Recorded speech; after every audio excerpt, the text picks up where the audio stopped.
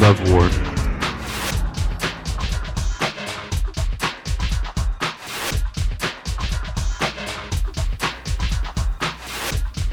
Welcome to the Love War podcast. As always, we're Grant and Brian. One of us, a professional musician, pastor, and recovering pastor's kid. The other, a media and public relations expert, a writer, and a pop culture aficionado. How's it going? It's going good, man. Doing well, rolling into the holidays now. We were just talking about the phrase "living the dream." We're both living the dream, whatever that means. Honestly, I'm really curious to see who came up with living the dream and if they were in fact living a dream, or maybe they were just in, like you said, government. Yeah, I feel like that's like a mid-level government, like a state government official kind of thing to say. Like, I'm living the dream. It's not the full extent of the dream, but a part of my dream involved being in politics to some extent. So here I am, living the dream. Yeah, it's either that or somebody going through and rejecting claims or sifting through claims in an insurance company, for sure, is what I thought too. So there's some life experience involved there, I feel like. Yeah. Well, not for me, but yeah, there's totally there. I was telling you before. This is based on a true story. Yeah, there was a guy who I owned a coffee shop at one point, and there were people who, there's a guy who came in every day, and he would get a black coffee with one ice cube in it. I can remember his order, black coffee with an ice cube in it, and I would always say, hey, and use his name. How's it going? What's going on? And he would always say, I'm living the dream, Grant. I'm living the dream. But he was always so, he was just always so... He tired? Was really No. He actually was. He was really joyful and he was always like super, super animated. So, but he was actually an insurance guy in a small insurance agency. So I feel like there's a lesson there, right?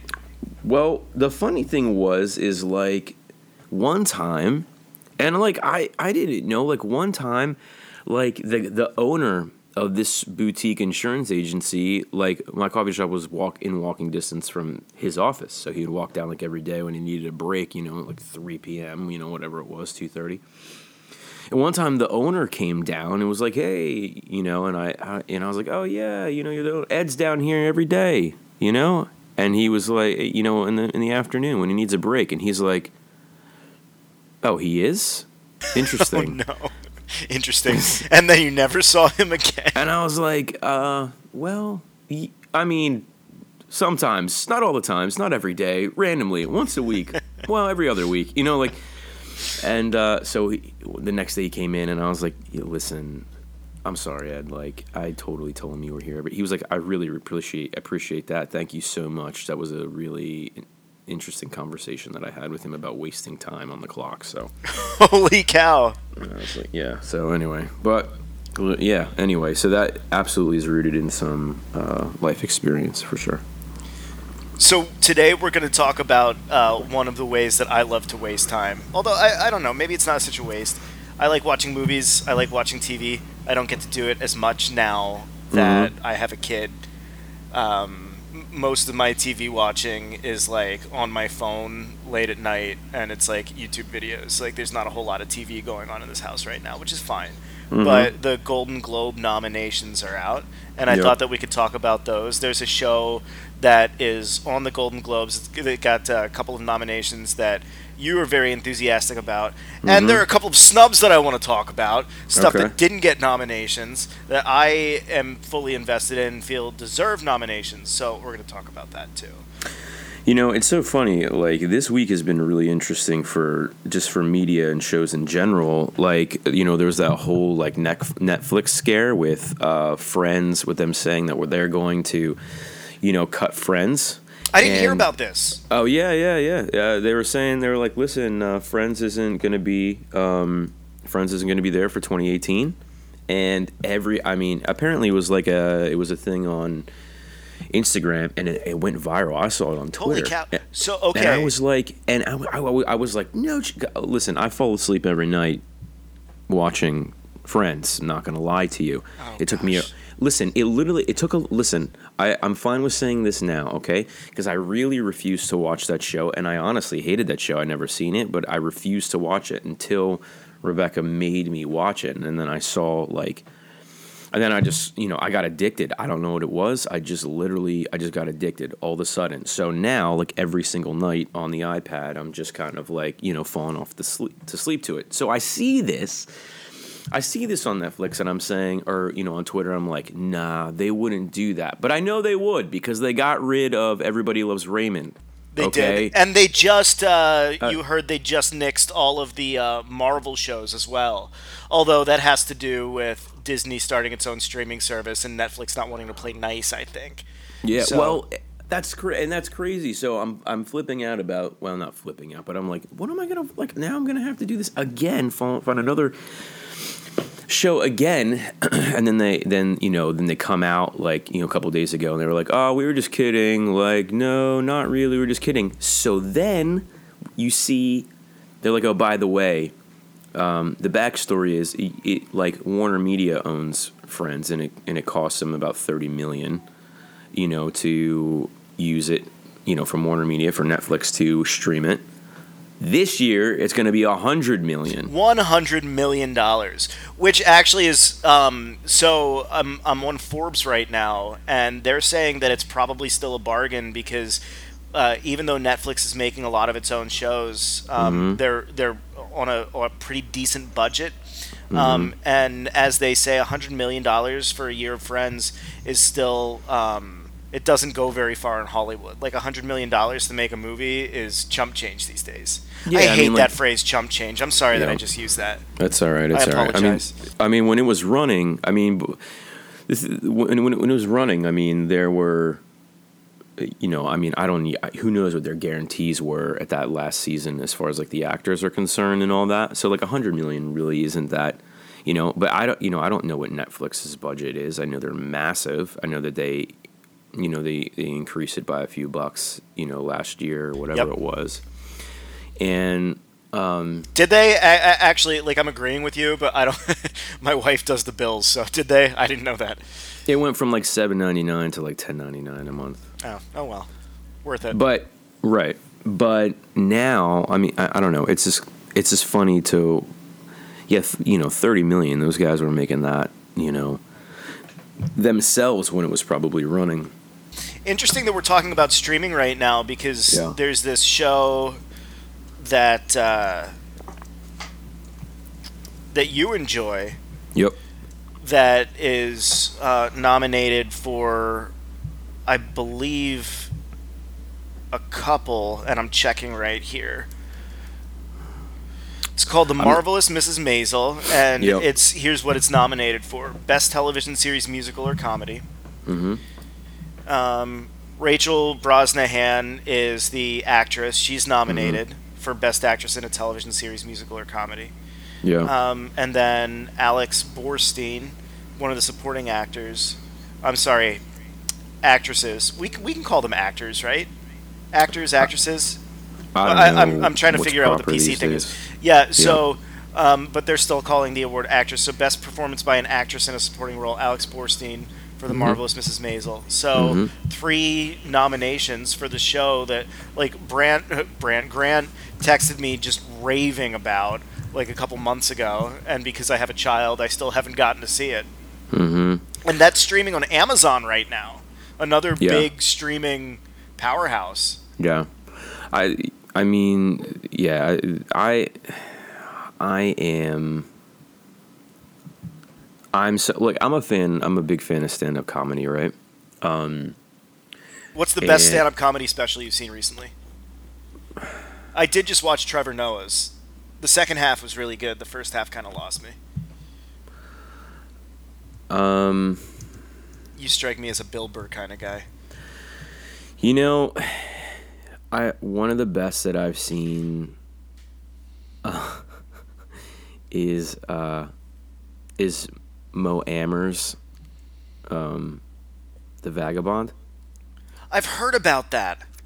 I think it's brilliant, mostly because the stuff that he's making fun of is like it's kind of current, and like he's just he's funny because you got to see it. I mean, yeah, I think he's pretty brilliant with some of his stuff. But so this Mrs. Maisel show, it's about stand-up comic, or the early days of stand-up comedy. Well, it's about a woman trying to do stand-up comedy in back in the day. So like it's set when a woman literally in before the 60s, like 58 I think is what it is, and when you basically had two options, you could be a secretary as a woman, or you could be a housewife, right? And Sure. that was that. And like the writer Amy Sherman Palladino, to me, is pretty brilliant. I'm going to reveal some more things here. I am a big fan of the Gilmore Girls. Oh, so it's Amy Sherman Palladino from Gilmore Girls. The writer. She's the showrunner. She wrote the first 7 seasons, or I forget, 7 seasons I think of Gilmore Girls, and her and her husband write and produce, and she's the one who wrote this whole thing. And now I think her father was a comedian, and she's been writing comedy for a long time or whatever. So to me, I think this was kind of her baby, her project. You know what I mean? Yeah. Does it have that snappy dialogue that Gilmore Girls was so kind of revered for? It's very real dialogue. It's brilliant. There's not as many. There are a lot of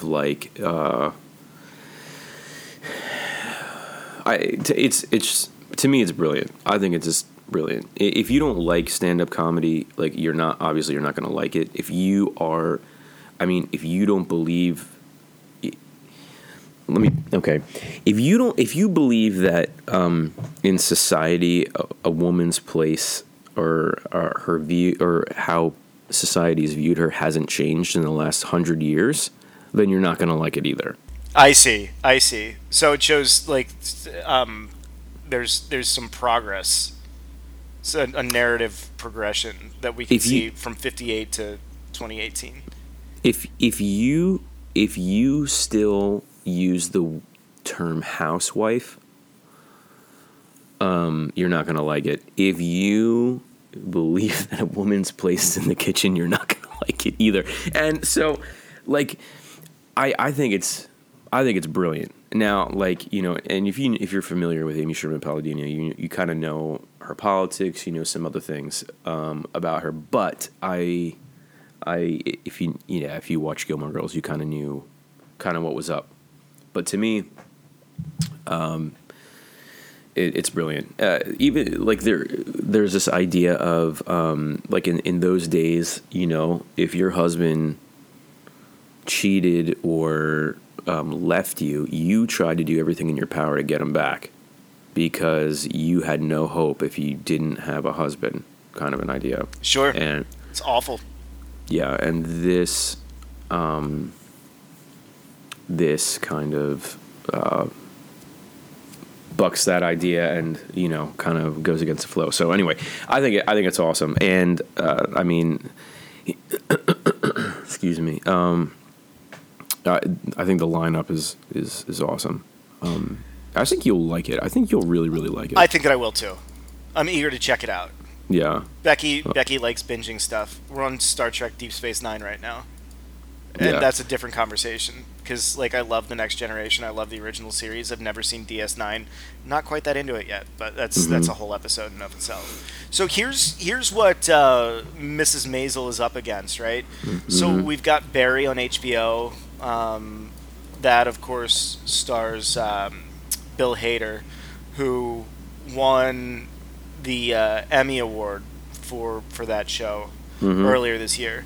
And his acceptance, I'm a big Bill Hader fan. I haven't seen Barry yet, but he's so good. The Good Place, which seems to have taken that spot that The Office and Community and Parks and Rec had in years past. It's the comedy that the cool kids watch. Sure. Kidding on Showtime is that comedy drama starring Jim Carrey Mm-hmm. as a like a children's show host, like sort of a Mister Rogers kind of guy whose life is steeped in tragedy. And then the Kominsky Method, which is another streaming show, that one's on Netflix. That stars the elderly, the aged Alan Arkin, brilliant actor. You might remember him as the grandfather from Little Miss Sunshine. Back in the day, he starred with Audrey Hepburn in Wait Until Dark, one of my favorite thrillers. And Michael Douglas is also in the Kominsky Method. He was just hawking that on Terry Gross's show on NPR. It's funny the whole. It's funny that you talk about the whole Office thing because there were some rumblings about the Office this past week as well. Yeah, I think that some of the cast members said that they would be open to returning if the show wanted to make a comeback. Do something, yeah. I'm not a huge fan of television comebacks, with the exception of and some people disagree with me on this, but I have liked both of the Arrested Development Netflix series. I like that it doesn't come out every year, that they just do it when they can get the cast together, and I think that it leaves time for them to really tinker with the scripts and to make the narrative work well in that bonkers way that Mitch Hurwitz does. So Sure. I enjoy that. But on the whole, I think that like trying to recapture lightning in a bottle, especially if you have a situation where like somebody in the cast doesn't come back, is really tough. And I can't see somebody like Steve Carell coming back to a show like The Office, even though he wasn't in the last few seasons. I think that those seasons are generally looked on as the weakest of the bunch. I don't see it being a big sell unless they could get most of the primary cast and him back. But Yeah. it's been a long time since The Office went off the air. It's been, I don't know, 4 or 5 years now. Believe it or not. The funny thing is I like that's something that I actually haven't even really. I was never even into it. It was one of those things where all my friends were into it, and I never actually watched it. I watched like a couple, episodes, and they were funny, And I never. That might be the next one that I kind of get into. Everybody's like, I tell people that, and they're like, what, what were you doing? What were you doing? You're running a coffee shop, living the dream. I think I was freaking working. I think that's what I was doing. Exactly. Yep. I think it was either that or I was watching Hogan's Heroes or something like Funny. that, actually. That's awesome. But I mean, I enjoy. Yeah, I mean, like, there's a few things that I like. I enjoy, Mrs. Maisel and all that. East Coast. There's a Jersey thing. There's a New York thing. All of that. I love how they reference like the Gaslight Cafe, which Dylan talks a little bit about. All those things. Tony Shalhoub is in there, which is hilarious. I mean, if you're a fan of his and all that, and to me, it just smashes. The interesting thing to me though is the other thing is, you have some of these shows that haven't even really, and movies that haven't really hit yet, but they're already nominated. Yeah, it's a chicken or egg question whether or not, I know that people love, for example, Orange is the New Black. Right. Mad Men is another good example of shows that were critically acclaimed at first, and then once they started winning awards, went from critical darlings to commercial darlings. So, you can see, like, say Mrs. Maisel wins for best comedy, right? But like Vice is up for best motion picture, right? It hasn't even come out yet. About Dick Cheney. Like, come on, man. But look, okay. So in its defense, though, all right, the trailer looked phenomenal, and Christian Bale actually put on all of that weight to play Dick Cheney, and I think Christian Bale. We've got Sam Rockwell, who's just coming off an Academy Award win for Best Supporting Actor in 3 Billboards Outside of Ebbing, Missouri. Have you seen that? No. It is the darkest of dark comedies. And there are some questions about, like, his character has kind of a redemptive arc about whether or not that arc was rushed. Like if maybe he got a little bit too much grace at the end of the movie, but he sold the role so well. I've long been such a fan of his that to see him win an Academy Award was awesome. I think with those two guys, they're going to elevate the material of whatever they're in. That even if and we do have Adam McKay, who's the director of that film. He's nominated for a Golden Globe for Best Director. But you know, regardless of the screenplay, I think that you've got a group who's both helming this movie and acting in this movie who really like they elevate the material of whatever they're in. Christian Bale gives everything to it. No, like I'm just sick of, like, I get it, like whatever, but I'm sick of people being like, oh my goodness, like we should nominate him for a Golden Globe because he put on 50 pounds. I mean, like no, I mean, like we should. The guys who stay jacked all year round, those are the guys that are actually doing hard work. Like Christian Bale's knocking Right. back beers and throwing down cheeseburgers, puts on 50 pounds, and everybody's like, well. But then he takes it off again. Yeah, like what in the world? Like, no, I'll give the guy, like, I'll give, like, the guy who's, like, been jacked for, like, the last 15 years straight and is still, and he's, like, you know, like, those are the guys that deserve, those are the hard work. So Don't Terry give me Crews, give me Terry that Crews crap deserves. about, I have to, yeah, like, don't give me the crap, like, well, I mean, like, he's a good, like, Christian Bale's a great actor, but, like, don't give me the crap about, like, I had to wake up in the middle of the night and eat everything. Like, get out of here, man. Like, I wish I had that gig. like, come on. The I other- think, like, Cameron Diaz did that for, I forget what the movie was. And I didn't actually see the movie. It was probably awesome. So she could look like an average. She said that I forget what the actual quote was. But anyway, she had to, like, you know, eat a ton and put on 40 pounds or something like that. And she's talking about how hard it was. Like, yeah, I'm sure that most of America can commiserate with you. Well, yeah, you know what? Come Like on. that, there is that. I mean, I often think about how jacked I would be if I had, and I know that they work long, rough hours. I understand that, but like, if you're getting paid that much for a role, yeah, you can keep yourself in shape. Totally, and like that's your job, by the way. Like, Right? and you, Yeah.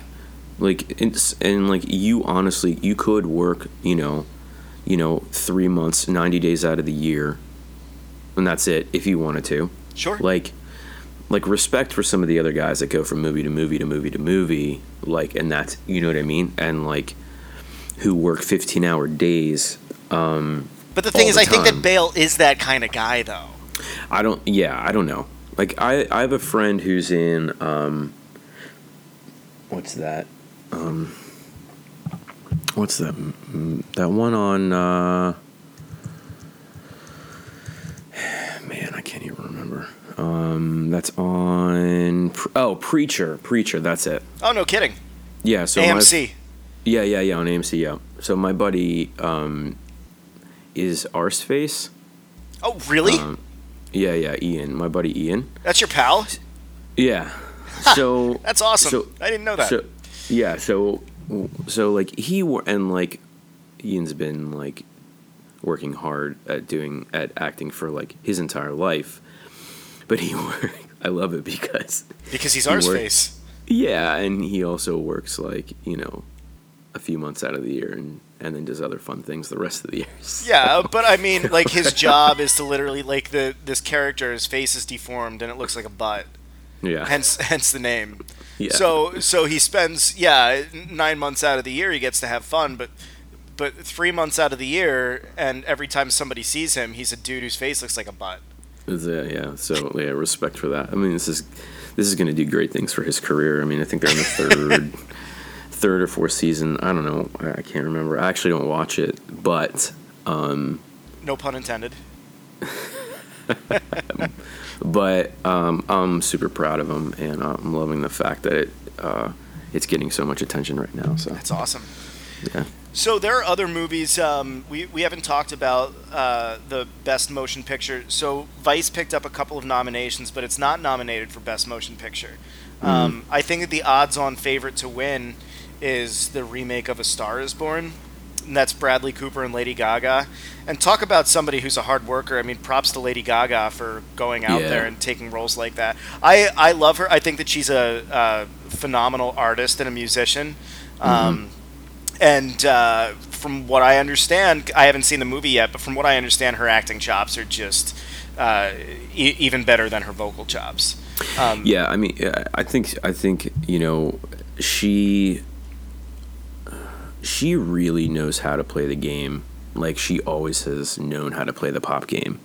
She does, and it's brilliant. I don't think that there's been anybody since Madonna who also did that dual acting singing thing in Evita, and then eventually ended up directing her own sort of poorly received movies, but she still went out there and did it, which is awesome. There hasn't been anybody. Like J-Lo, I guess. Sure, but I mean, was she critically acclaimed in any of her roles? Like, she didn't snap up any awards nominations like Madonna did, like Lady Gaga is.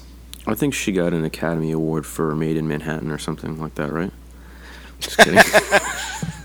Made in Manhattan. Oh my gosh. Out of Sight with George Clooney. Was that what it was called, Out of Sight? Oh man. I don't know. That's funny. But so this is weird. All of the best motion pictures have B's in the names. So there's A Star Is Born, If Beale Street Could Talk, Bohemian Rhapsody, which is interesting because that seems like it was it wasn't that critically acclaimed. Like, it got mixed to good reviews, but they weren't overwhelming. But was kind of a bigger hit than people thought that it was going to be.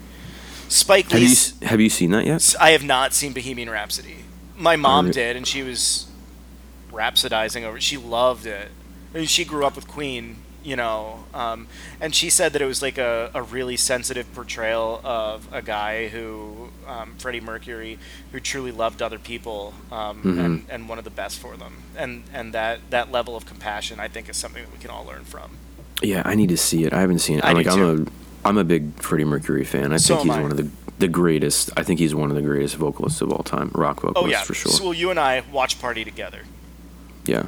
The other two on the best motion picture drama list are Black Klansman, which got rave reviews, Spike Lee, and Black Panther, which I absolutely loved. I'm a big Marvel superhero fan, but I thought that if you stripped away all of the Marvel pretense and all of the superhero stuff, it was still like a really good action movie.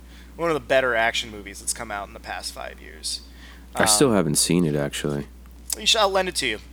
It's good stuff. I mean, it was huge. It was so like huge. And to an extent that no superhero movie ever has been. In fact, yeah. If you go to the all-time box office list, domestic, unadjusted for inflation, right? So Star Wars: The Force Awakens made almost $1 billion stateside.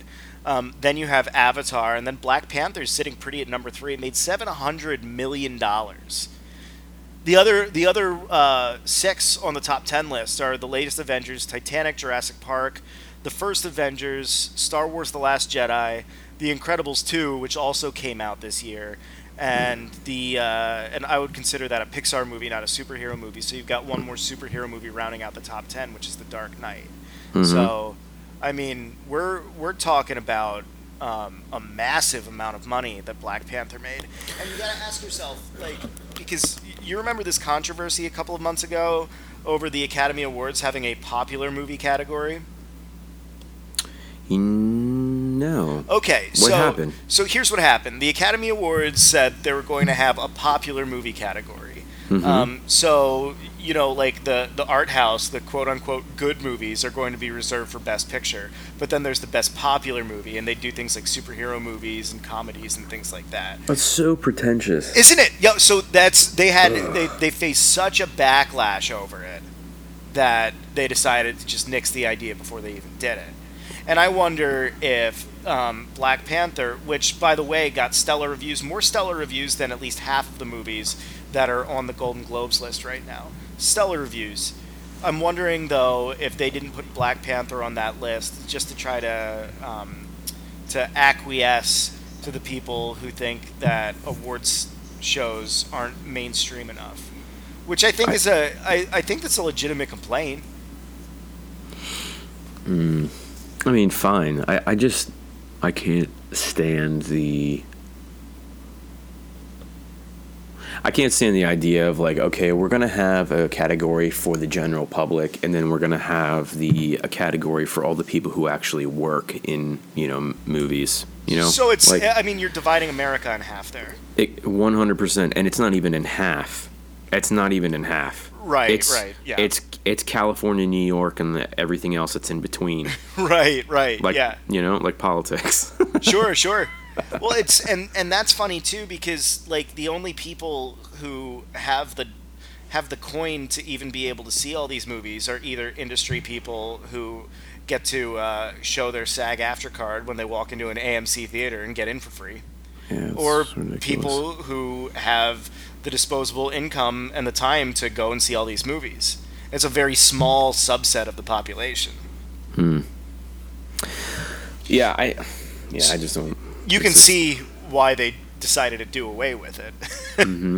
It's ridiculous. That's just a ridiculous idea. But. By the way, do you have any idea, adjusted for inflation, right, what the top grossing movie of all time is? This is a fun bit of trivia. You could probably get it. The top grossing movie of all time. I'll give you a hint. It came out in 1939. Casablanca? No, actually, that was 43, I believe. Okay.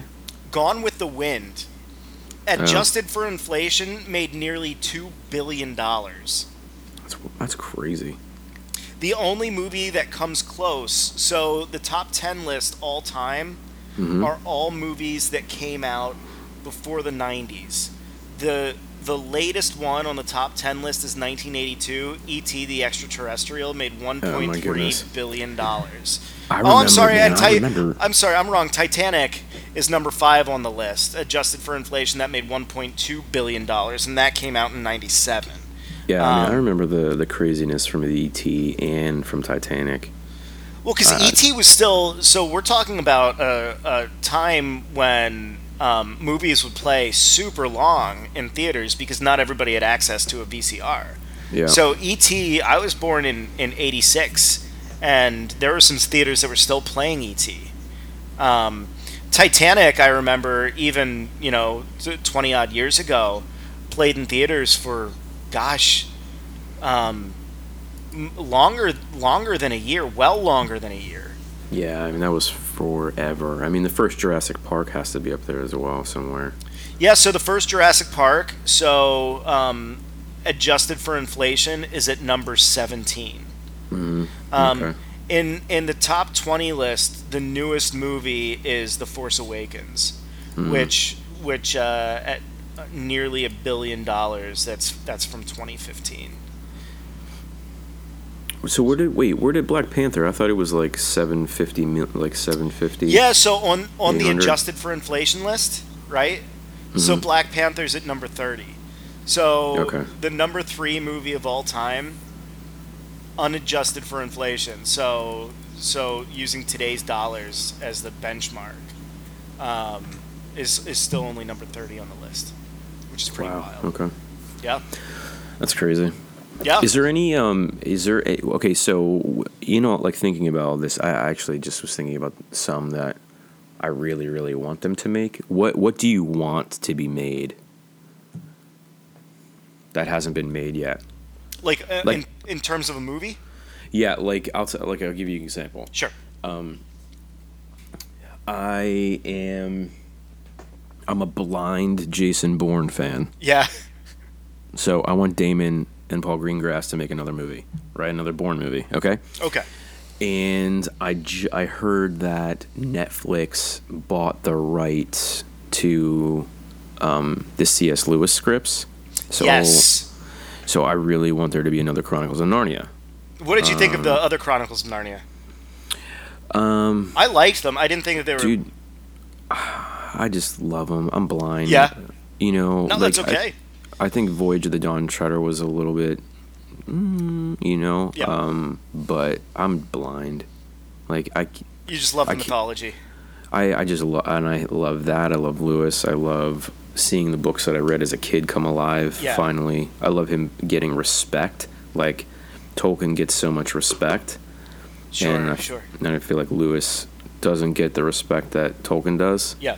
They were good friends. Yeah, I mean the guys were trading scripts back and forth. Yeah, You know, sitting having pints at what was the bar called? The Eagle and Child.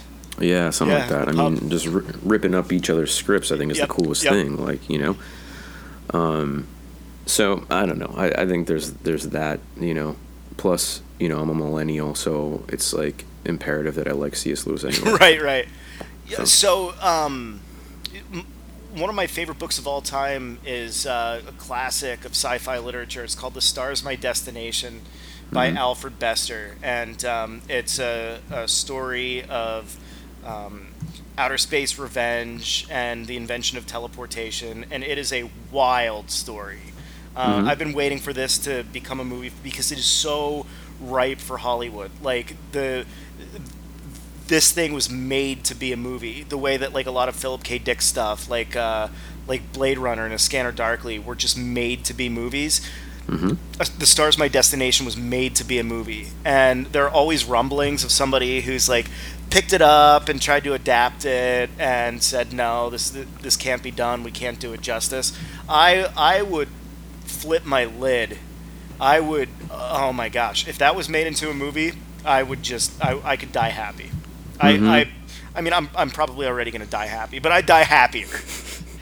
Okay, that's funny. I'm gonna have to read that book now. I'll give you, like, I have like a ragged copy of it because I've read it like 20 times. It's so good. Really? The funny thing at 20 times, that's awesome. Like I've never been really introduced to sci-fi stuff. Uh-huh. I'm not gonna lie to you, I haven't actually seen all of the first 3 Star Wars movies. Like I take that like a punch to the gut. Like it hurts. that's the thing. It's like, okay. Like I forgive you. Like my wife, Rebecca, makes fun of me for not seeing those movies. In fact, it comes up in random arguments. Like, I'll be like, yo, there's no foil in the cabinet. She's like, yeah, well, you haven't even seen the first 3 Star Wars movies, so what do you know? Like, it's just stuff that doesn't make any sense, That's right? awesome. So, Gosh, she's so cool. Well, yeah. One thing that I am really looking forward to, so it might be my favorite piece of entertainment of all time, like books, movies, music, like what I consider the pinnacle of entertainment is The Twilight Zone. I love The Twilight Zone. And Like the series? yes, Okay. yes, with Rod Serling, Yeah. consider if you will. Yeah. So, The Twilight Zone is getting a reboot on CBS All Access. And the host, the Rod Serling guy, is going to be just like I don't want to hedge too much, but like just think about this for a second, is going to be Jordan Peele, which I think is fascinating. Of course, one half of the comedy duo Key and Peele, but he also directed the incredibly well received Get Out, which was phenomenal. And I think that he is just the perfect person to be the presenter and one of the executive producers on this series. I mean, Get Out was essentially a Twilight Zone episode to begin with. I haven't actually ever seen one episode of The Twilight Zone. Are you kidding me? No. See, this hurts. We got some work to do. You have Netflix, right? Yeah. I'm going to give you a list of 5 episodes of The Twilight Zone to watch. Okay. And How many seasons are there? Or? 5 seasons. Okay. 5 seasons. See, that's what I'm talking about. Like, I have no idea what is up, down, or east and west when it comes to sci-fi at all. Like, I don't know anything. We got some work to do. We'll work on that. But The Twilight Zone, I consider just it is the pinnacle of entertainment. It came out at a time when, it was post-war, America was booming, but there was a lot of anxiety about technology and about the Cold War, and it's such like a product of its era, but it is so much to say about the day and age that we live in today that the episodes could have been written yesterday. And so, yeah, the Twilight Zone. I'm really looking forward to that remake, reboot. I'm cautiously optimistic. I'm just like kind of crossing my fingers, saying don't suck, don't suck, don't suck. This past week they just announced some of the casting for the show, and a bunch of major names, or who I consider major names. John Cho, of course from Harold and Kumar, but also from the Star Trek movies. Kumail Nanjiani, who's a great actor. He wrote and directed The Big Sick, and also starred in it. Fantastic comedian. Adam Scott, who most people know as what was his name on Parks and Rec? I don't know. I didn't watch it. Okay, actually. so another one you didn't watch. So Leslie's boyfriend and eventually husband, and I can't believe that his name is escaping me. And just a great cast that's joining this show. And so if the casting of Jordan Peele as both the presenter and also as an executive producer on the show, I'm cautiously optimistic, and I'm getting more and more excited about it the more that I hear about it. So I want to transition right now into since it's the holiday season, let's talk about what were your Christmas movie traditions as a kid, or what are your Christmas movie traditions now? Man. Do you have any? Do you guys? I've been watching some Hallmark Christmas movies this year. We do have Christmas movie traditions now. Yeah. I don't think I had any. I mean, I watched Charlie Brown a lot when I was a kid, right? Yep. I think that was probably, and I listened to, which I think is still the best holiday Christmas album of all time, is the Vince Guaraldi Trio. Oh yeah. Yeah, I think that's just the best. I would put that up against the Carpenters, but I would say that that's a really good number one and number two, whichever way you arrange them. Sure. Are you a Carpenters fan? I'm a huge Carpenters fan. Really? Oh, I love the Carpenters. That's funny. My parents were giant Carpenters fans. I mean, Karen Carpenter. I can't think of a better vocalist than Karen Carpenter. Yeah, I mean, man. Her tone was pure for sure. This is beautiful. But you didn't watch like Home Alone as a kid? Yeah, I did. So that was allowed. That was allowed in the Reitzel household. Yeah, it was allowed. I mean, that's so funny how you're qualifying those statements now. I know. It was allowed. Yeah. I don't know if I guess it was me and my sister's tradition. I'm trying to think. Sometimes I guess I feel like traditions are like something my parents kind of establish as a tradition, but I guess me and my sister, we watched first and second Home Alone all the time. Yep. Home Alone 2 was my favorite. So Lost in New York is totally. Bomb. I mean, come on. I don't know of a better comedy scene ever than when Marv is getting electrocuted. And you see his bones. That, to me, like...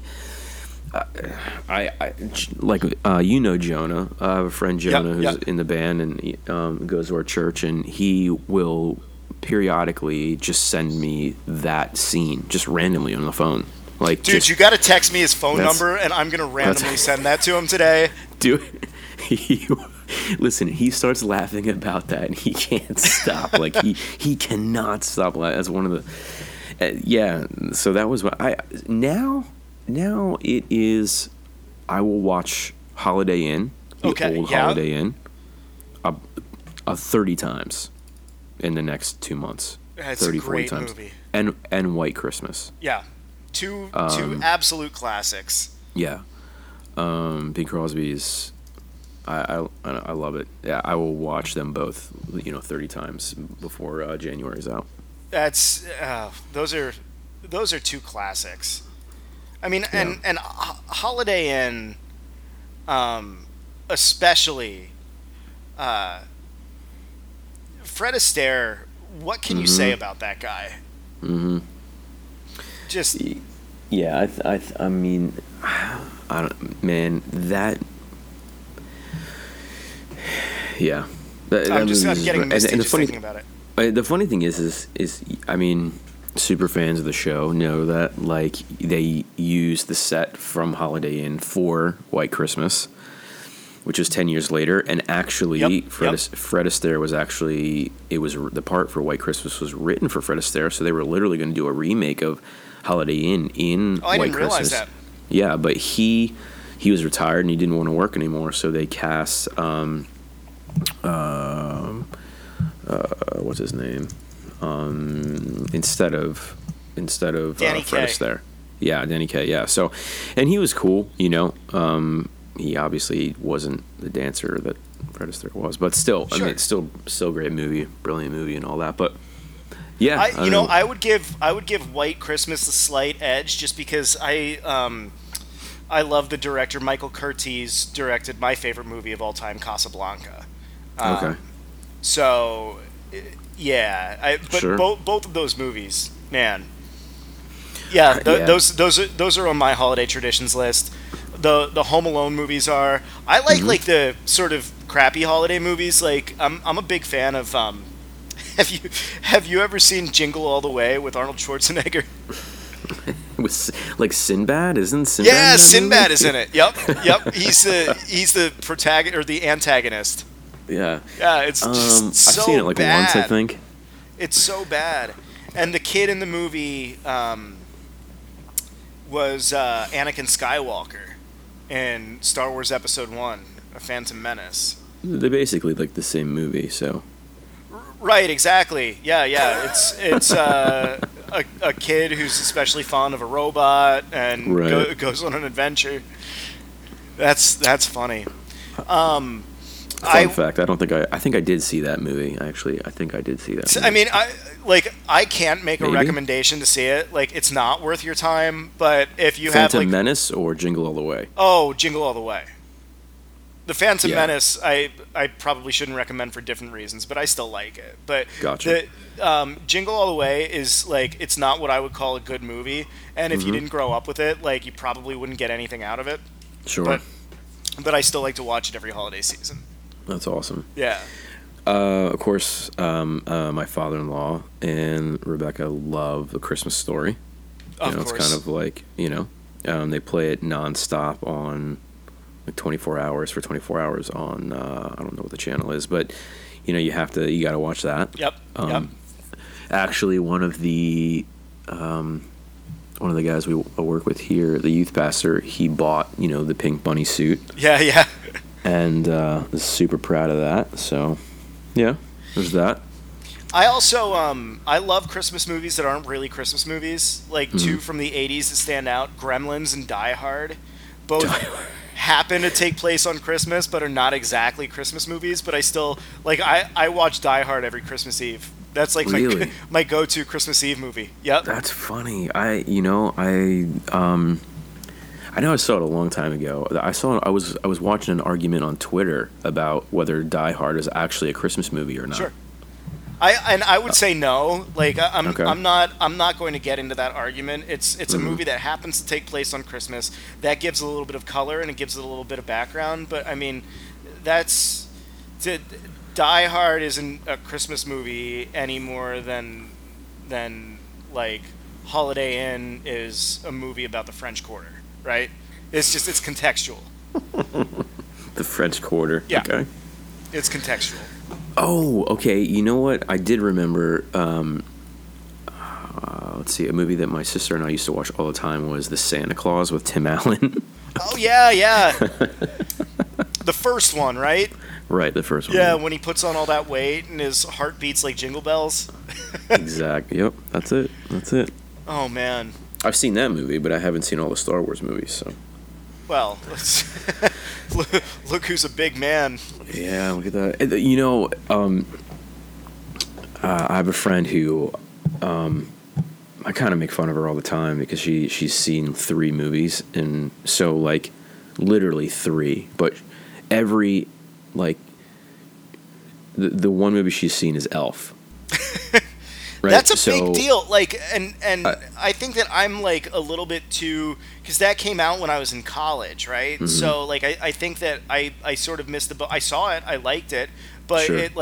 it didn't become a tradition the way that it did for kids who were like in middle school when that movie came out, and it was just like the best thing ever. Like Will Ferrell as an elf? Are you kidding me?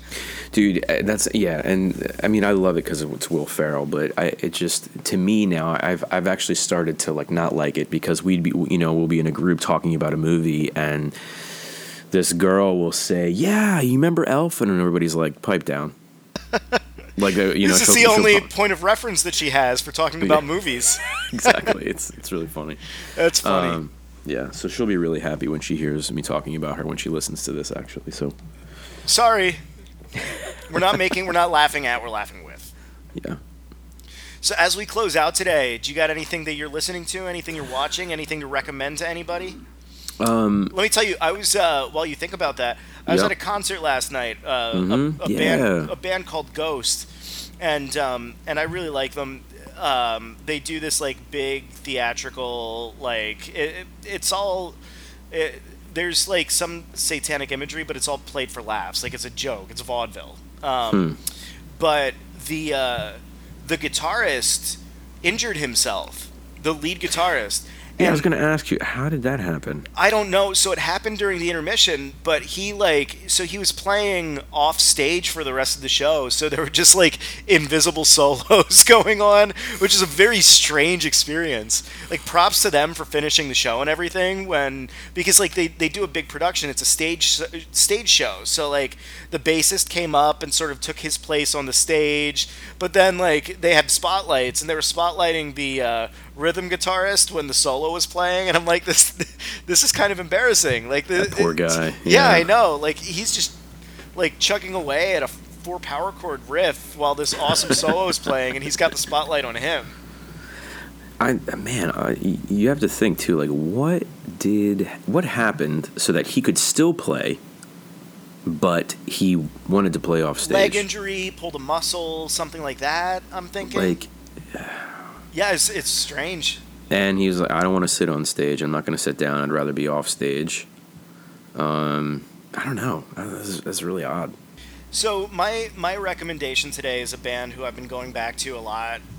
There's just for some backstory, one of my favorite bands is Frightened Rabbit. Their lead singer lost his battle to mental health earlier this year. He drowned in a river. Very sad. And there's a tribute concert last night at Rough Trade with Ben Gibbard from Death Cab for Cutie played, Kevin Devine, Julianne Baker played, Craig Finn from The Hold Steady, Aaron Dessner from The National, a bunch of great That's a and crazy popular, lineup. it's an awesome lineup. Yeah. Great and popular indie artists who are influenced by Scott Hutchison and who influenced him as well. Played this show in support of a mental health charity that was set up in his name. It's still kind of hard for me to go back and listen to Frightened Rabbit sometimes because it's like they're never going to make music again, or at least like not in that formation, and that can be a little bit tough. I went through the same thing after Bowie died. It's like, man, like going back and listening to the music, like there's some melancholy there. But I would encourage everybody. They played at the record store, Rough Trade. Yeah, they did. Really? Yeah. In Brooklyn. Yep. Yeah. So I would encourage everybody, like, go back. There's some, they deal with some heavy stuff, some stuff dealing with suicide and depression and loneliness. But it's great music. It's been very cathartic, very therapeutic for me, and just when I was thinking about this I would love to have been at the show last night at Rough Trade, but I was at another show. But thinking about Frightened Rabbit and their impact on me. Frightened Rabbit will always be one of my favorite bands, and they're going to be my recommendation for today's show. That's cool. I mean, I know you probably want to save this for another show, but there's some stuff, some really cool stuff that that your wife actually did for you So a few weeks ago. I will save that for another show, but Grant was a part of this, and we'll do like a mental health part 2 show because I think that's really important. But my wife put together a little bit of a gift for me that Grant contributed to. that's just a reminder to keep my mental health in check and to take care of myself and to, as Scott Hutchison said in one of their songs, make tiny changes to Earth. And that's something that's really important to me. And I'll talk about that on the next episode, and about what the gift was and everything. And we'll get into that. So thanks for bringing that up, though. That ties into the Frightened Rabbit stuff, and I'll explain more about that on the next show. Cool. So I've been running over the new 1975 album. So that album is getting rave reviews. Yeah, A Brief Inquiry into Online Relationships, which I think is kind of brilliant. And I've been playing it nonstop since it came out. The funny thing is like I've always had like, I've hated when there was like an 80s feel to anything, like sure guitar. Like I've always hated the 80s guitar tone. I've always hated like random. I can't say that as a sweeping general statement, but there's certain like that overly saturated chorus like that. Like I've had a hard time with that. But I've always loved the way the 1975 kind of uses it, and this album, I'm still working through it. I'm probably on my third listen now, all the way through, but I really, really, really like it. That record just came out on November 30th, and it's already making like loads of best of 2018 lists. Yeah. It's literally been out like less than a week or like a week or something like that. And I'm gonna have to check that out. I haven't listened to it yet. I almost bought a copy at Target the other day, and then I remembered I have Apple Music and I can listen to it for whatever I'm paying them. So, but I'll check that out and I'll let you know what I think of it. I'm eager to listen to that. Yeah, I think like I said, I'm still kind of running through it, but I'm really enjoying it. So that's awesome. Yeah. Also, new albums. A couple weeks ago, Mariah Carey came out with a new record. That's pretty darn good. So if you like pop and vocal music, it's some good stuff. It's called Caution, but you do not have to caution. You can just listen to the record. Do not take caution. Okay. All right, dude. Cool. It's been awesome. Thank you guys so much for being with us today. Hope you enjoyed it. You can hit us up at on Instagram. This is a Love War. And you can always reach us at thisisalovewar@gmail.com. It's been really cool, man. It's been really good. We'll see you next time. Sounds good, man. Take care. Love War.